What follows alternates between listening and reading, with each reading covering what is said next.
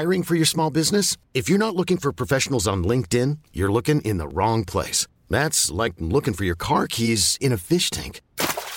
LinkedIn helps you hire professionals you can't find anywhere else, even those who aren't actively searching for a new job but might be open to the perfect role. In a given month, over 70% of LinkedIn users don't even visit other leading job sites. So start looking in the right place. With LinkedIn, you can hire professionals like a professional. Post your free job on linkedin.com/achieve today. Hallå! Och välkommen till ytterligare ett avsnitt av Frida-podden. Jag kan liksom inte säga det. Nej. Det måste jag alltid säga det. Ja. Men idag är det ju inte bara vi två här. Nej, och vi har inte bara en gäst idag utan vi har två. Det här är ju någonting som vi har döpt till podd-collab. Så coolt namn. Vi tänker ju så här, artister gör ju collabs med varandra och youtubers. Ja. Så nu vill vi också göra det i vår podcast. Så vi har helt enkelt bjudit in våra fantastiska kollegor i Skvallerpodden. Hej! Ni kan väl börja och presentera er. Ska jag börja? Antar det. Det känns som det brukar vara så. Jag heter Bella och jag gör Skvallerpodden tillsammans med Paulina, som gör Skvallerpodden tillsammans med mig. och för att se om man vill veta vem som är vem, vi har ju bild på det här. Paulina är den blonda och Bella är brunetten. Det brukar ofta vara missförstånd kring det. Ja, det har hänt flera gånger att folk har trott att så här, gud vad sjukt, jag har hela tiden trott att det är Paulina som är den brunhåriga så här. Jag undrar vad det säger om oss. Det kanske är att du har ett väldigt vänt utseende. Jag tror att har hårdast grov åsikter. Röst. Ja. Nej, hårdast åsikter tänker jag. Okay. Jag tror att era röster inte matchar till utseendet. Jag tror att språket kanske inte gör det för att jag svär så jävla mycket. Det finns det fler som gör här. Yes. Så. Och har så här blommiga klänningar och lockigt blont hår typ. Och sen svär jag som en kar. Men vad är då en podd-collab? Om vi ska förklara vad vi ska göra här. Alltså precis så som youtubers collabar, alltså att de går ihop, till exempel 2 youtubers och gör någonting skoj ihop, så tänkte vi att vi gör en collab tillsammans med Skvallerpodden. Och vi vill ju utnyttja Skvallerpodden så mycket vi kan. I den bemärkelsen att, ni hör ju vad det heter, de kan ju så mycket skvaller. Och ja, vi snackar kändisar. Ja, så vi vill ju prata om kändisar och kändisskvaller. Och fokusera på svenska kändisar, för vi känner att vi har inte riktigt bra koll där. Nej, och sen då tanken med collaben är ju att den inte fortsätter efter det här avsnittet, utan att podden faktiskt fortsätter på fredag. Precis, och för då så blir det så fantastiskt som en podd-collab då i Skvallerpodden istället med Frida-podden. Så att man får liksom det bästa av 2 världar på samma vecka, det är helt sjukt. Så då måste ni alltså fortsätta lyssna på del 2 på fredag i Skvallerpodden. Såklart. Ja. Hänger ni alltså med? Det här collaben är 2 avsnitt. Första är det ni lyssnar på nu. Big surprise. Nummer 2 kommer på fredag på Skvallerpoddens sida. Ja. Precis, så ska vi köra igång eller? Vi kör igång.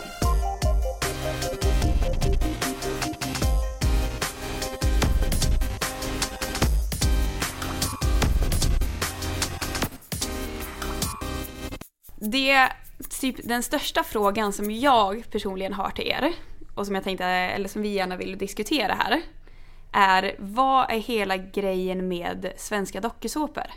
Det känns som att det liksom har blommat upp som bara den. Ja, alla vill ju vara med. Alltså typ, det brukar ju alltid snackas om att typ fler söker till Paradise Hotel än till Lärarhögskolan. Det var ju någon så här snackis för något år sedan.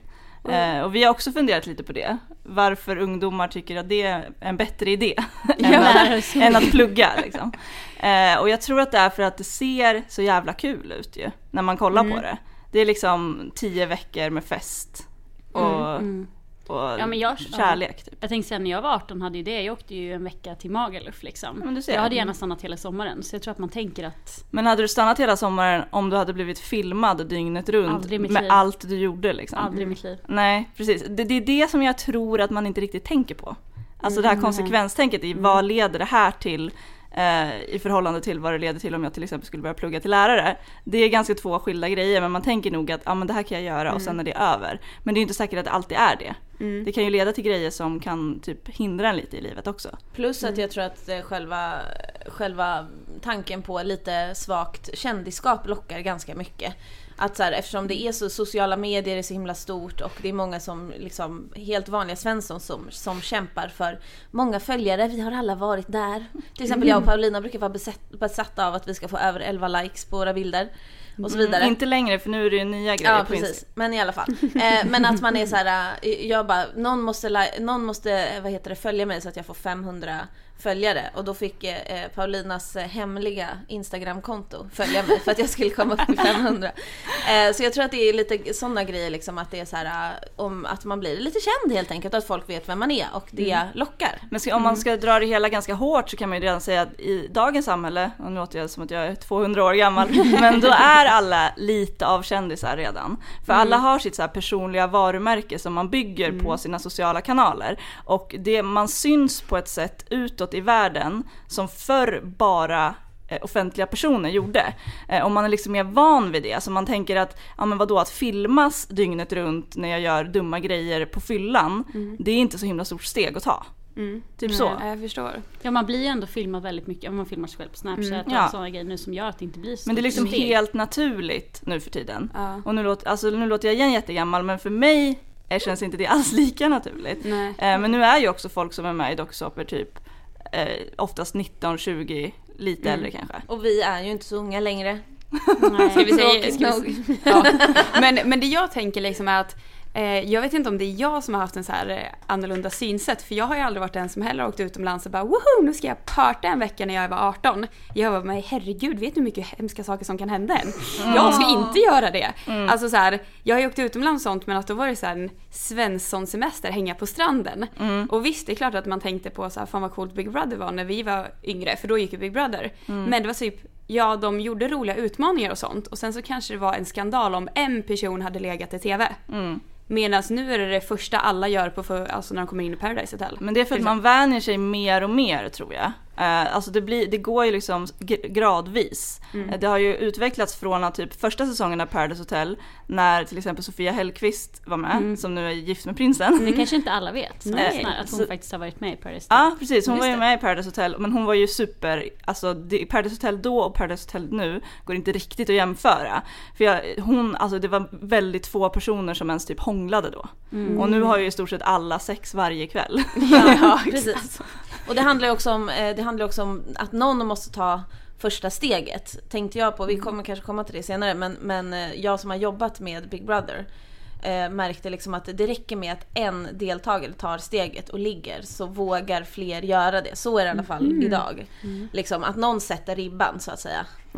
I dubbel bemärkelse. Jag tror också att det här, jag förstår vad du menar, men jag tror också att det numera är ganska trendigt, för att folk som är med i dokusåpor nu, de är ofta så här unga, snygga, coola, och känns så här som, jag som är typ 15 år, jag skulle gärna vilja vara som typ Aina eller som Samir. Men förr i tiden så var det liksom mer vanliga människor inom citationstecken, alltså i alla åldrar, alla utseenden.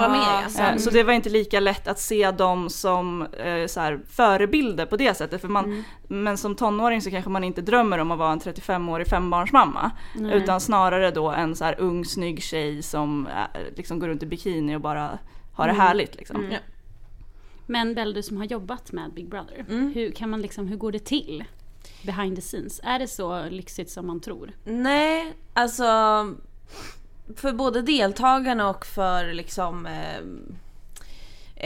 de som jobbar så är det väldigt oglamoröst, och det är otroligt mycket dödtid. Alltså extremt mycket dödtid. Man jobbar liksom i skift, så att man är ju där, man ser ju, de som jobbar ser ju liksom deltagarna 24 timmar om dygnet i 100 dagar. Och det är ju så här uppdrag varje dag och så som vi nämnde innan. Och sen är det ibland utbryter det bråk och så, men det är väldigt många timmar av de 24 timmarna som det är på ett dygn som inte händer någonting. För att när Big Brother sen så är det ju en timmes avsnitt per dag. Alltså typ måndag till torsdag, och sen så är det en veckofinal på söndagar. Och det är liksom 24 timmar som klipps ner till en timme, och det är inte så svårt liksom, för att det är väldigt mycket som inte händer. Så att det är ju inte så glammigt liksom. Jag tror att det är ganska tråkigt att vara med i Big Brother, om jag ska vara ärlig. Men är det liksom, tror ni att de typ i Ex on the Beach och jag vet inte vilka dokusåpor det finns, men i alla egentligen, att de typ så här gör sig till bara för att de vet att de filmas? Ibland absolut. Så tror jag det. Jag tror att det är 99%. Jag är alltid lite mer krass än Bella, men jag är ganska övertygad om att alla gör sig till, mer eller mindre. Och antingen åt ena hållet, att man liksom vill vara den gulliga snälla mer än vad man egentligen är, eller att man vill vara den galna, och jag tror större del vill liksom vara, ja, man sätter på sig en helt annan personlighet. För man tänker att det här kan göra bra tv. Man måste ju typ ha en speciell personlighet för att ens bli antagen. Ja, absolut. Men det är nog också skillnad från dokusåpa till dokusåpa, tror jag. Och från tid till tid, för att jag tror att det är betydligt mer så nu än förut. För att nu är det så många som söker, så att om man överhuvudtaget ska bli aktuell, då måste det verkligen vara något så här, men jag har liksom 4 ben eller alltså det måste vara någonting som verkligen sticker ut liksom. Ja. Men jag tänker till exempel Samir.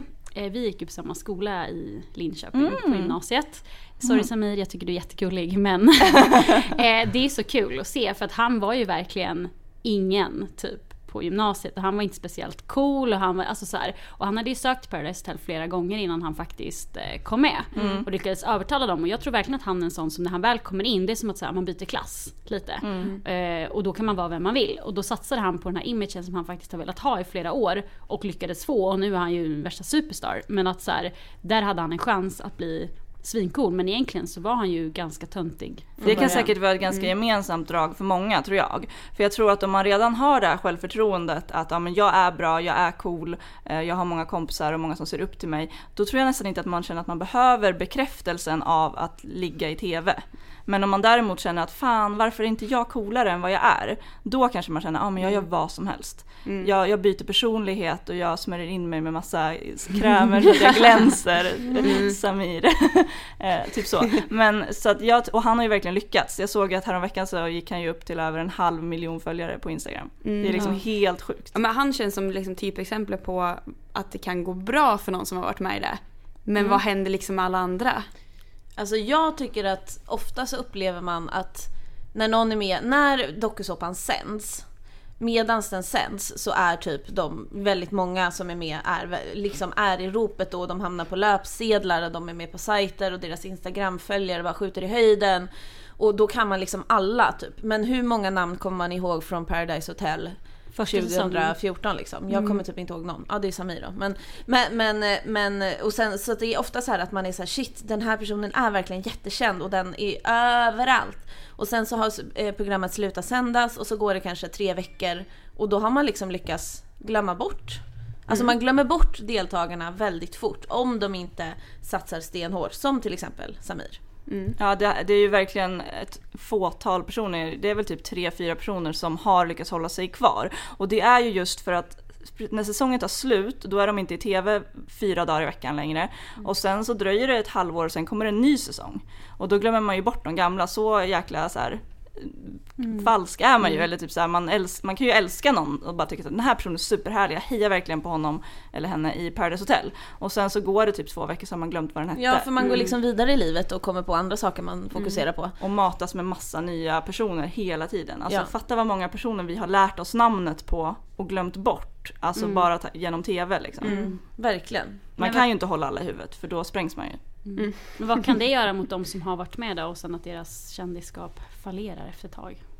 Jag tror man kan bli ganska besviken. Alltså om vi utgår från att deltagaren är mentalt stabil så kanske man bara tycker att livet blir lite tråkigare liksom, när folk har glömt bort den, och att man är så här, fuck, vad ska jag göra nu då? Ska jag gå tillbaks till mitt gamla jobb på skoaffären eller kaféet eller vad det nu kan vara, eller ska jag börja plugga? Och så är det så här, aha, det är som en dröm, som, alltså att man vaknar från en dröm kanske.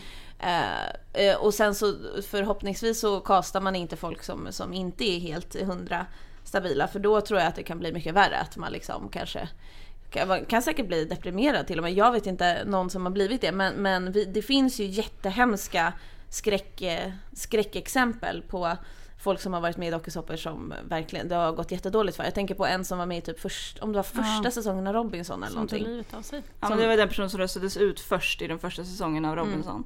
Det var ju liksom, då var dokusåpor något helt nytt. Ja. Och det här är alltså typ 10 år sedan nästan. Ja, det är mer. Ja, ännu mer. Det är 97. mer. Det är liksom 20 år sedan. Men gud vad sjukt. Så att, men då var det liksom, då kunde man inte förstå att men jag röstar ut dig, men det är inte personligt mot dig, utan för det var ju helt nytt i hela världen, inte bara i Sverige. Så att då bli utröstad, den personen blev så här: okej, alla hatar mig, alla i Sverige har sett folk hata mig. Så det blev ju liksom såklart som en chock. Men nu förstår man ju att bli utröstad i en dokusåpa är ingenting personligt. Nej. Det har liksom blivit mycket mer naturligt. Men jag vet en person, det här Kungarna av Tylösand, han Nemo. Han mår ju jättebra nu och har en egen podd som det går jättebra som det går jättebra för, och han mår jättebra. Men jag har snackat en del med honom eftersom jag jobbar som journalist, och han har mått ganska dåligt efter hur det var. Han var ju väldigt så här partykille och låg runt med många unga tjejer och blev jäkligt populär då under tiden som det här programmet gick. Men sen kom han liksom ut i verkligheten, eller vad man ska säga, igen. Fick gå tillbaka till sitt jobb på bio. Han jobbade liksom i luckan på bion. Och då vet jag att det var massa folk som bara såhär: vad bra det gick för dig då. Och typ såhär att han blev såhär: ja men vad tror ni? Tror ni att jag liksom kommer få ett grymt jobb för att jag har legat i tv? Det är, liksom, det är klart att jag måste försörja mig. Men att folk var väldigt så här oförstående till det.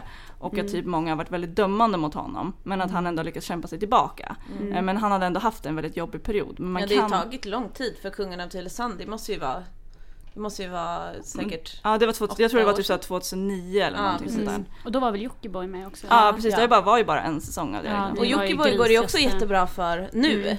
Men det var ju ganska länge som det inte gick så bra liksom. Exakt. Och han hade någon, alltså jag vet inte vad, jag tror inte jag hittar på det här i huvudet liksom.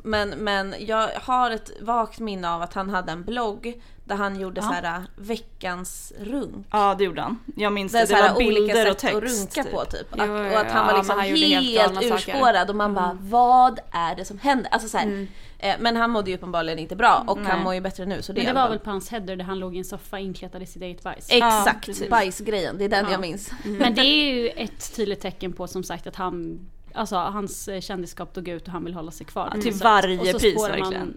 Hur mycket som helst. Verkligen. Men för att avrunda det här dokusåpa-grejen, vad skulle ni säga att man behöver ha för, alltså vad finns det för krav för att man ska vara med i en dokusåpa idag? Alltså för att komma med? Ja. Jag tror alltså dels det som Paulina sa, att man måste verkligen satsa på att sticka ut eftersom det är väldigt många som vill vara med idag. Och att jag tror att man ska vara väldigt ärlig med vem man är, men man måste ju samtidigt, när man går på casting så måste man ju krydda sanningen lite grann, tror jag, för att folk ska bry sig. För att om man tänker liksom från tv-produktionens håll så vill man ju inte ha 20 stycken helt vanliga människor som typ inte har så mycket åsikter och kanske är lite tysta och är så här, inte bryr sig så mycket, kanske är lite blasé, det blir ingen bra tv. Alltså om man ska tänka så här, vad tror jag blir bra innehåll och bra tv, och så får man försöka hitta någonting där som man själv kan bidra med. Ja, och om man ska vara lite mammig så känner jag också att för att komma med, ja då stämmer det, men för att det ska vara lämpligt att söka in till en dokusåpa så tror jag att man måste se det som en jäkligt kul grej bara, och inte någonting som ska förändra ens liv och göra en till nästa Samir, utan att snarare se så här: okej, jag åker dit, jag gör min grej och jag har roligt, för jag kommer säkert få massa nya kompisar och göra massa roliga grejer, men förmodligen så kommer ingen veta vad jag heter om ett halvår. Nej, och också får jag lägga till att man ska vara beredd på att man kommer bli dömd och man kommer få kritik, för att så funkar ju vi människor, att så fort en person blir offentlig så är det liksom okej att ha en åsikt om den, och det gäller ju alla kändisar. Jag vet ju, vi håller på hela dagarna och pratar om folk, och det är inte så här att vi sitter och hånar folk, men man har åsikter om typ alla som är kända, och det får man vara beredd på, att folk kommer inte bara älska dig kanske, utan folk kommer kanske säga saker som du inte vill höra. Och du kommer ju aldrig bli av med stämpeln. Nej. Alltså nu 100 år senare så heter ju vissa fortfarande Robinson bla bla bla. Så att om man nu har någon slags kändisskap in mind, då är ju det en ganska snäv kändisskap som man kommer komma in på. Man kommer ju liksom förmodligen, om man inte heter Samir, vara med i Melodifestivalen eller typ få ett eget tv-program eller, utan man kommer liksom åka runt på barturné och festa i typ så här Flen. Ja, exakt. Det kommer vara det som är grejen oftast. Ja. Och vissa, alltså så här, inte för att vara fördomsfull så, men det känns som att vissa, om de ska anställa någon person, kanske inte tycker att om du har varit med i Paradise Hotel en jättebra merit. Nej, gud nej. Jag vet, nu är jag alltså Linda Rosing, det kanske inte är så många i Frida-podden som ens har koll på henne, men hon var en av de första som var med i Big Brother. Och hon har ju liksom berättat att då var ju det också mycket mer extremt. Hon låg ju i tv och så. Hon var väl den enda som gjorde det. Ja, hon var ju också den första i Sverige som man såg liksom så här. Och hon har ju sagt att hon har ju fortfarande svårt att få jobb. Och det här måste ju vara men det var 15 år sedan. Något sånt. 10 år sedan. Och att hon är fortfarande varit såhär, nej men folk dömer fortfarande mig för det jag gjorde liksom. Och det, nu är hon liksom mamma, eller var hon redan då, och det har gått många år, men hon är fortfarande Big Brother-Linda i mångas ögon liksom. I'm Sandra, and I'm just the professional your small business was looking for. But you didn't hire me because you didn't use LinkedIn Jobs. LinkedIn has professionals you can't find anywhere else, including those who aren't actively looking for a new job, but might be open to the perfect role, like me. In a given month, over 70% of LinkedIn users don't visit other leading job sites. So if you're not looking on LinkedIn, you'll miss out on great candidates like Sandra. Start hiring professionals like a professional. Post your free job on linkedin.com/achieve today. Ever catch yourself eating the same flavorless dinner 3 days in a row? Dreaming of something better? Well, HelloFresh is your guilt-free dream come true, baby. It's me, Keke Palmer. Let's wake up those taste buds with hot, juicy pecan-crusted chicken or garlic butter shrimp scampi. Hello Fresh. Stop dreaming of all the delicious possibilities and dig in at HelloFresh.com. Let's get this dinner party started.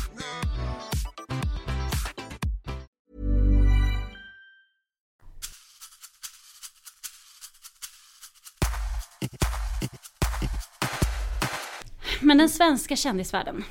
Ja. Vilka är liksom de allra hetaste där just nu? Det beror ju på lite vem man frågar, känner jag. Ja. Vi har ju väldigt öppen fråga här. Verkligen. Alltså en som liksom är top of mind för mig är fortfarande Kinsa. Och det är ju egentligen för att hon känns så himla... Hon är fortfarande stor. Hon startade sin blogg, vad var det? 2008 kanske? Tidigare till och med 2006 typ, 2005 alltså. Och hon har liksom varit en av de största bloggarna i Sverige sedan dess. Och bloggar är inte lika stort som det en gång har varit, men hon är fortfarande lika jävla stor ändå. Och har, hur många följare hon har på Instagram? Alltså extremt många. Och det har gått så himla bra för henne liksom professionellt också. Hon har inte bara varit så här: hej, det här är ett bloggsamarbete med det här valfria företaget och så, du vet, några små slantar in här och där. Utan för henne går det så fett bra.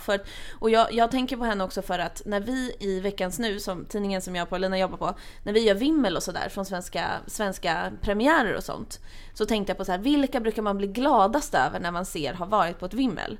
Och då är det ju typ Kinsa. Som jag brukar säga så här: men gud vad bra Kinsa, för att hon är jättekänd och hon är alltid jättesnygg. Ja, och en annan grej som vi har märkt när vi jobbar på tidningen är ju att svenska kändisar, det är liksom, den här paparazzi-kulturen finns ju inte här på samma sätt som det gör i Hollywood, där paparazzi springer efter kändisarna hela tiden. Den enda svenska kändisen som vi överhuvudtaget har sett på paparazzi-bilder är Kinsa. Jag såg dem, det var helt Och då sjukt. var det liksom när hon var på någon så här paradisstrand, så är det alltså en paparazzi-fotograf som har fotograferat henne, och då var vi så här, vi bara oj, hon är så jävla stor. Att man gör en sån grej, för det skulle man inte göra mot någon annan kändis om man inte själv smygfotar en. Som till exempel när jag var på en festival och såg Glenn Hysén i ett VIP-område tillsammans med någon annan så här halvkändis, och bara tog upp telefonen och bara, kolla, där är Glenn Hysén.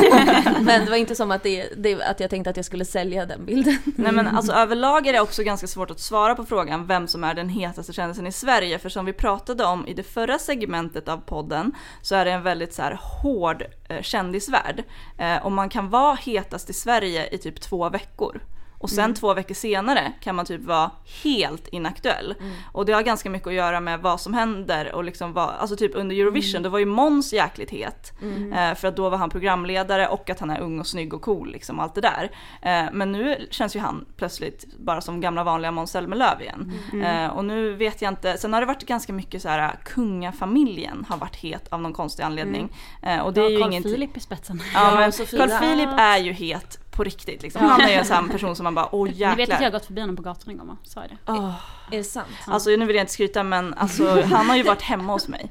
Ursäkta? Nej men jag är ju uppvuxen på en golfbana i Flen. Vid en golfbana, inte på. Nej, jag bara på en golfbana mitt emellan första och 18:e hålet, så jag skulle säga på en golfbana. Ja. Och han har ju varit där så många gånger för att de har ju hus där. Och så finns en restaurang där och där åt han lunch typ varje dag en hel sommar. Oh my God. Och då låg i buskarna där och ja, men det var ju eller? då jag kände att jag hade chansen liksom. Men nu känner man ju att nu är han ju liksom helt borta, barn och gift liksom. Det är kört. Det är kört. Men han är ju helt på riktigt, men annars så får jag verkligen uppfattningen att liksom folk tycker att kungafamiljen är intressanta. Eller alltså de bryr sig. Och det gör jag också, jag bryr mig jättemycket faktiskt. Ja, men för våra följare blir ofta väldigt så här, om vi rapporterar någonting om kungafamiljen, då får vi jättemycket respons och folk blir så taggade och tycker att det händer ju mycket där just nu. Med barn och bröllop och allt sånt där liksom. Så de är väl typ så här Sveriges svar på familjen Kardashian, fast det skulle vara kul med en reality-såpa om kungafamiljen. Då tänker man ju att det skulle vara som när man gör så här parodi på kungafamiljen. För det är så man tänker sig att de är, för man har ju typ aldrig hört dem prata på riktigt. Man har ju bara hört typ såna här David Hellenius härmar prinsen och tänker sig att han pratar så.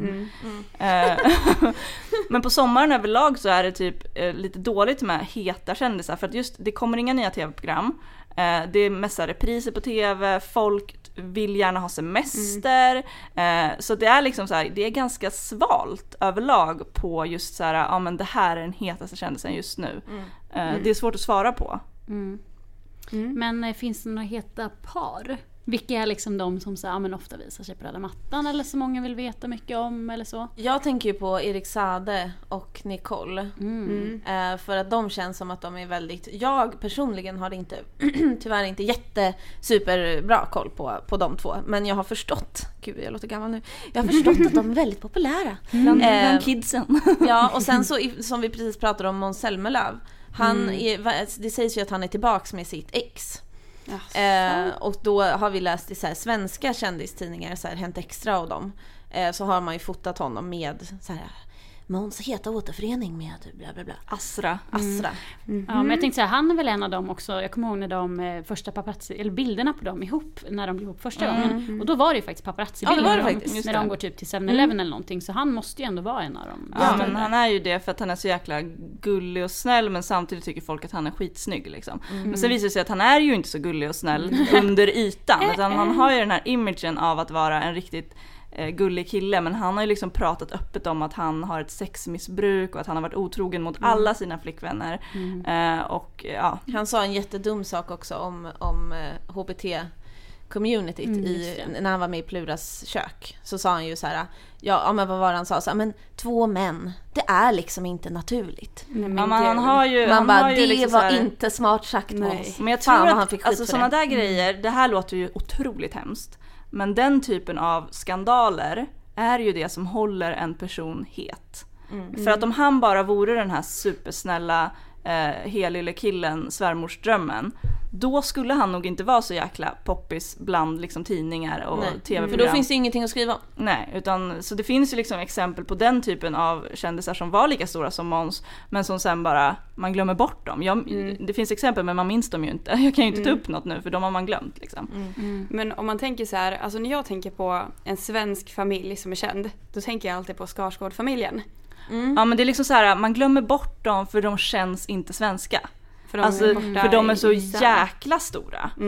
Framförallt liksom, ja men Alex och Gustav och Stellan. De är ju liksom Hollywood. Sen har vi ju de här Bill och Walter De känns ju så här trendiga, coola i Sverige, coola så här klubbkids som man kan och som börjar vara med i, alltså Bill är ju på väg mot Hollywood också väldigt mycket. Så att, ja men det är ju absolut sant, men jag tycker de känns så långt bort. Det är så svårt att identifiera sig med dem överhuvudtaget. Och att de kanske väljer att hålla sig borta lite också. Att de är inte de här som går på alla premiärer och syns överallt och sånt heller. Precis, det är ju en strategi såklart. Ja men verkligen, för att när Alexander Skarsgård kommer till Sverige, då är det typ samma grej som om, så här, men när Justin Timberlake var i Sverige. Då är det så här bara, här syns Skarsgård på Gröna Lund typ. Och det händer ju inte om man ser Carola Häggkvist. Och nu, varför tar jag alltid så gamla exempel som att jag är det är helt okej. Det är helt okej. Ja, det är okej, men jag är likadan. Danny Saucedo, så jag försökte känna mig ung.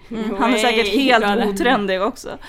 Men alltså det blir inte samma hysteri då. Men Skarsgård är ju liksom, han har ju dessutom så här superkänd Hollywood-flickvän och har haft flera olika. Vem är han tillsammans med nu? Alexa Chung. Hon är ju just det. Ja, precis. De bor ju typ i New York. Hon är ju hon är modell och programledare och sen modeperson. It-girl för att använda det ordet. Jättesnygg för övrigt. Jättesnygg stil. Joel Kinnaman är väl likadan också. Ja men verkligen. Han hade ju varit i Örebro typ i helgen. Fick vi våran chef Anja, hon kom ju från Örebro och hon smsade oss sent om det var i så här lördagskväll så här, Joel Kinnaman är tydligen i Örebro.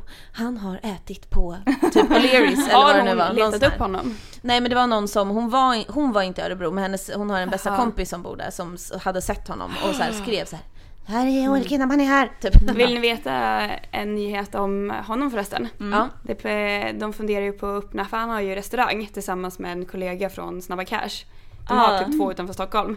De funderar på att öppna en 3:e i Eskilstuna. Oj då. Och då undrar man ju att sätter Eskilstuna på kartan. Ja, även fast man kanske inte, han jobbar ju inte i den och så, han är väl ägare eller någonting. Men han måste ju ändå besöka den någon gång, för de sa att de har massa vänner där. Och då tänker jag, har de någon typ av invigning, kan jag i så fall få komma? Ja, det undrar jag också. Jag vill också komma. Verkligen. Alltså Joel Kinnaman känns ju om möjligt ännu mer exotisk än Alexander Skarsgård. Just för att han är väl så här född i USA och typ så här, han har någon amerikansk pappa typ eller något så här. Så att han är ju liksom halvamerikan. Jag vet att när man kollar upp honom, vilket gör mig väldigt bestört ofta, men när man kollar upp honom så ibland så kan det stå att han är amerikan och då blir jag så här, sluta, han är faktiskt vår. Helt plötsligt är man jättepatriotisk. Ja, verkligen.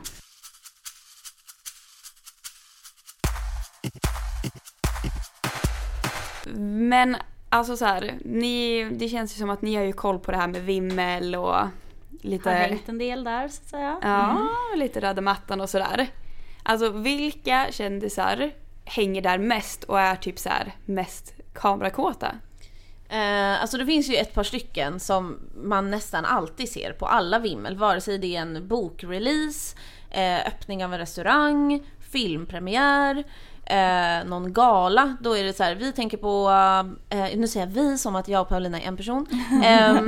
Camilla Läckberg, Simon Sköld till exempel. De är ju flitiga besökare. Alltså också så här, kamerakåt är nog kanske inte rätt ord heller för vissa av dem. Men... För att det är liksom ganska nice att gå på premiär.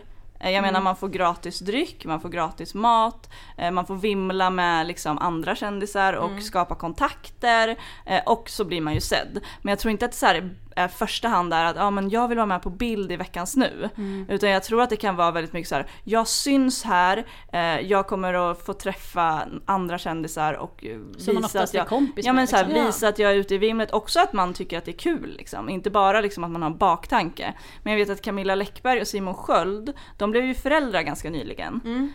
Och typ, det var väl så här en vecka efter det så var vi på Grönans VIP-öppning och då var de där med barnet. Och det är liksom så här, man bara en vecka efter. Nej, det var lite mer. Ja, men det kanske var lite, det var 3 veckor. Men det var verkligen så här litet barn. Och de, alltså det första jag tänkte var så här, shit, alltså hon är bara så jävla tuff och bara så här skiter i att man ska ligga hemma och andas på barnets huvud liksom. Och bara ger sig ut och åker karusell. Nu vet jag inte om de åker karusell, men de var där i alla fall på den här VIP-öppningen med massa kändisar och sånt. Och jag tänker bara att det är ju ganska nice att gå på sånt där. Ja, man får gratis mat. Bara en sån sak. Ja, fast inte för att vara sån, men hur god mat brukar det egentligen vara? Ja, men det beror ju på vart man går någonstans. Jag går för bubblet, ja. Men, men en person som jag vet till exempel går på den här typen av event, för att ibland är det ju verkligen så här, men coola ställen som har liksom så här sommarpremiär och det man får drinkar och man får hänga med klubbägare och så här, komma in gratis och bla bla bla. Men en person som gärna går på sånt men som inte kanske gärna ställer upp på bild, fast egentligen kan man ju tycka att det ingår i dealen. För att så här, de som anordnar eventet vill ju att folk ska se att men det var många kändisar på mitt event, så jag måste också gå dit och köpa mat liksom. Men för vi var ju på en öppning i våras typ. Och då var Angelica Blick där, men hon vägrade ställa upp på bild för hon sa att hon inte kände sig fräsch. Och då blir man så här, okej, du kan komma och äta mat och dricka gratisbubbel och typ så här vara här hela kvällen, men du kan inte ställa upp på det som de egentligen vill att du kommer hit som för. En motgrej liksom. Ja, för det är ju lite give and take. Det är ju det handlar om. Alltså, det är ju väldigt viktigt för arrangörerna att kändisarna fotas, medan för kändisarna är det inte alltid viktigt. I alla fall inte för de här största kändisarna. Sen finns det ju också de som går för att de vill vara med på bild. För att de inte riktigt har slagit än och tänker att men om jag syns på många sådana här ställen, då tror folk att jag är kändare än vad jag är. Ja, eller lite äldre och vill hålla sig kvar. Jag tänker på vår astronaut Christer Fuglesang. Alltså det vet på riktigt ingen av Frida-poddens lyssnare vem det är. Nej, men han är ju den enda svenska astronauten som åkt ut i rymden typ. Sen typ, det finns en TV4-programledare som läser nyheterna tror jag, som jag just nu har glömt vad hon heter. Ranja. Och sen så typ Rickard Herrey, om ni kommer ihåg när det glöd alla tittar på mig. Det var ju 3 stycken bröder som hette Herrey i efternamn. Och Rickard Herrey, han går på, alltså nu överdriver inte jag, alla vimmel. Alla. Ja, men så är det verkligen. Och Ellen Bergström också. Ellen Bergström går på många, alltså jag skulle säga att det är ganska mycket, gästlistorna påverkas ju av vad som är aktuellt just nu. Så nu den här våren, då har de här dokustjärnorna på slottet-profilerna, de var på alla vimmel. Alltså typ såhär Subeide som har varit med i Robinson förut. Nej, Meral. Nej, Subeide var inte med. Nej, just Subeide var med i Dockorna på slottet förra gången. Hon går fortfarande på alla vimmel. Men Meral har också gått på många vimmel. Och Martin Melin gick ju på många vimmel när han var aktuell med det. Alltså jag tror att det påverkar nog också lite att man är aktuell. För man får ju inte inbjudningar annars.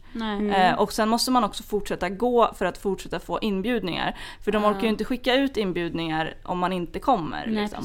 Så jag vet att många går ju för att de tänker men om inte jag går nu har jag missat 2 stycken. Nu måste jag gå. Då kommer jag liksom. inte bli bjuden en gång till. Men jag tycker inte att det är något fel. Alltså så här, jag tycker oftast att typ som Ellen Bergström och Sean Banan och Sibel som var med i Idol, de har ändå gått på så här många vimmel.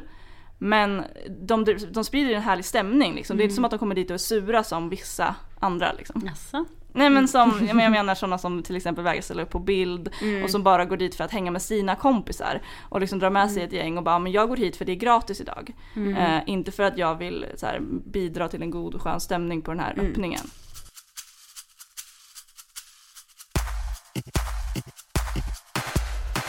Till skillnad från Hollywood, där kan man ju tjäna sjukt mycket pengar. Kan man göra det i Sverige också?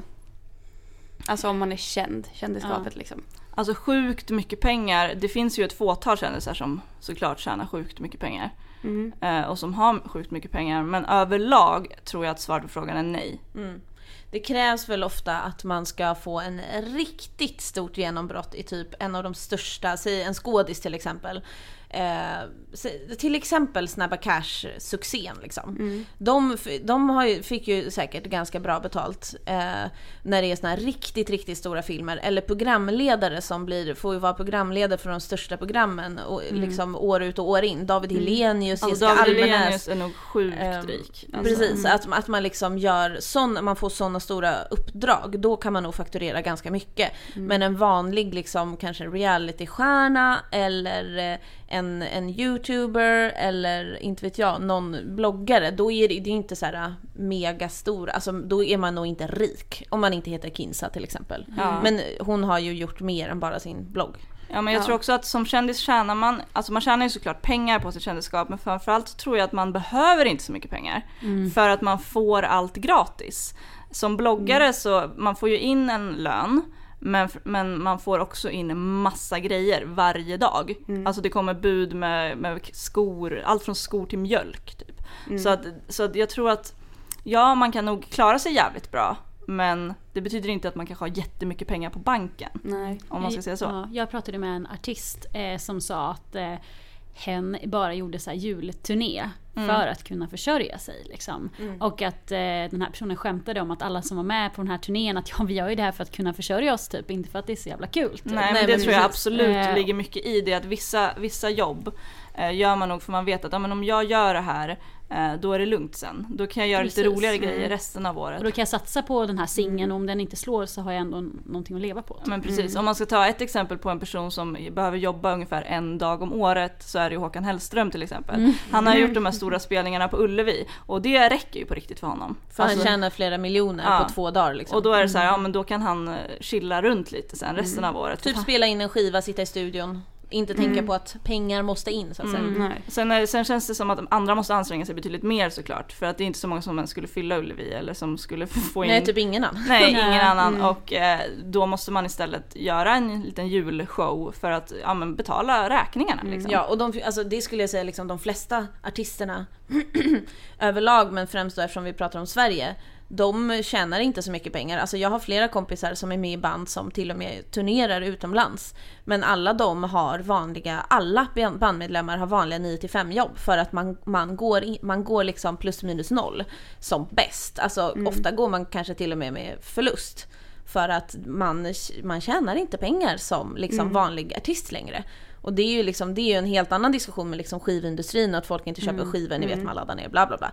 Och det kan man ju tycka vad man vill om, men så är ju verkligheten för artister idag. Ja, och skådespelare har ju så att de jobbar liksom i projekt. De spelar in en film och då får de liksom en bra lön då, men sen måste de ju börja jobba direkt igen. Det är som folk som frilansar i vilken bransch som helst, att man kan aldrig riktigt slappna av, utan det är hela tiden på något nytt. Och typ många av dem sitter ju på så här små lokala teatrar också och gör sånt här som vi aldrig hör om. Men då kan det liksom vara en ganska känd person som vi brukar se i filmer, men som i vanliga fall liksom står i typ Örebro och spelar på Örebro stadsteater. Har ni något tips på hur man ska göra om man känner liksom att fan, jag vill bli känd? Jag och Sara planerar ju här. Jag planerar att ta över världen. Min första delmål är att jag ska få McDonald's som sponsor. Men ni har ju kommit ganska bra redan på vägen tycker jag. Ni har ju massa fans.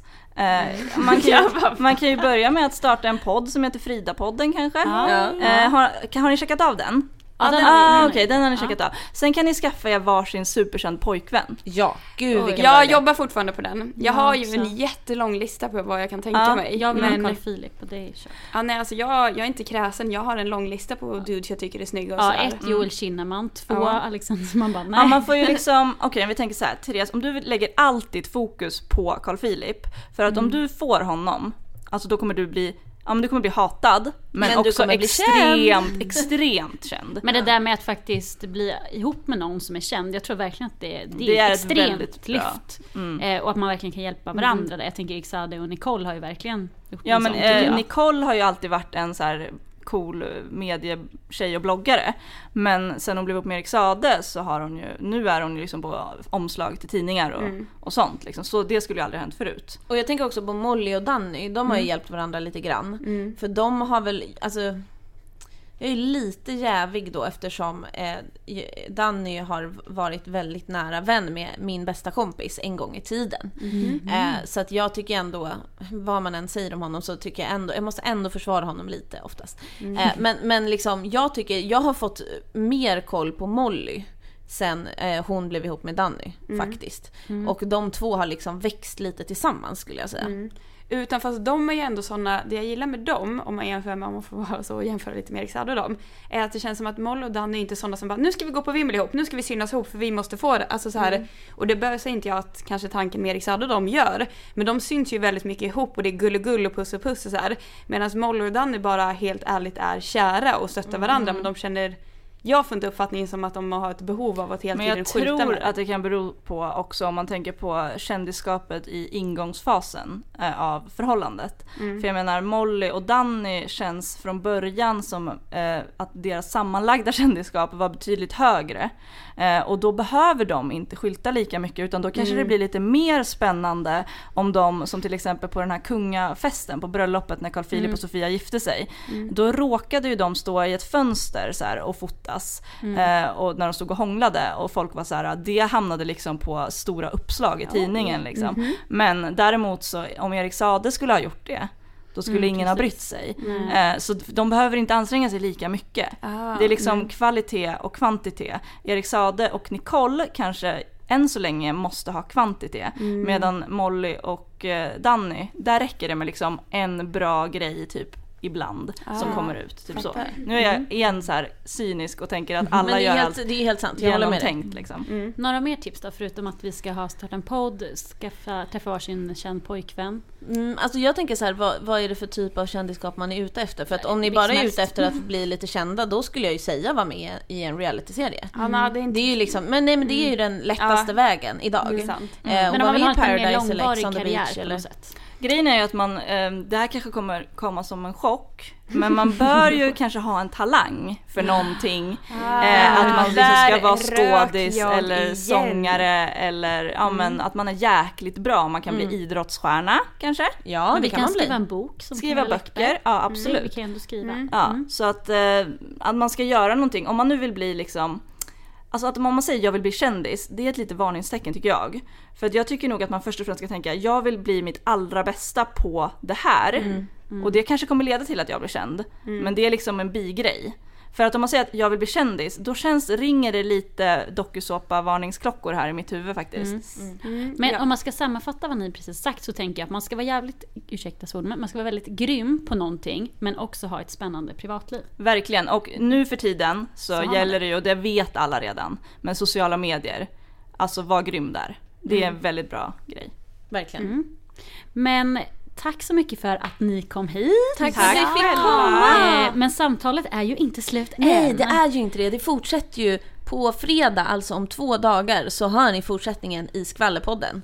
Och Skvallerpodden kommer precis som Frida-podden ut tidigt på morgonen. Så att det första ni gör när ni vaknar, det kan vara att lyssna på collaben del 2 i Skvallerpodden. Och det är ju bara som att man söker på Frida-podden, där man söker på podcast, så skriver man in Skvallerpodden. Precis. Så kommer den. Men tack så mycket för att ni vill gästa oss, så ska vi gästa er. Ja. Så hörs vi snart igen. På återlyssnande då. Ja, men visst. Ja. Hej då!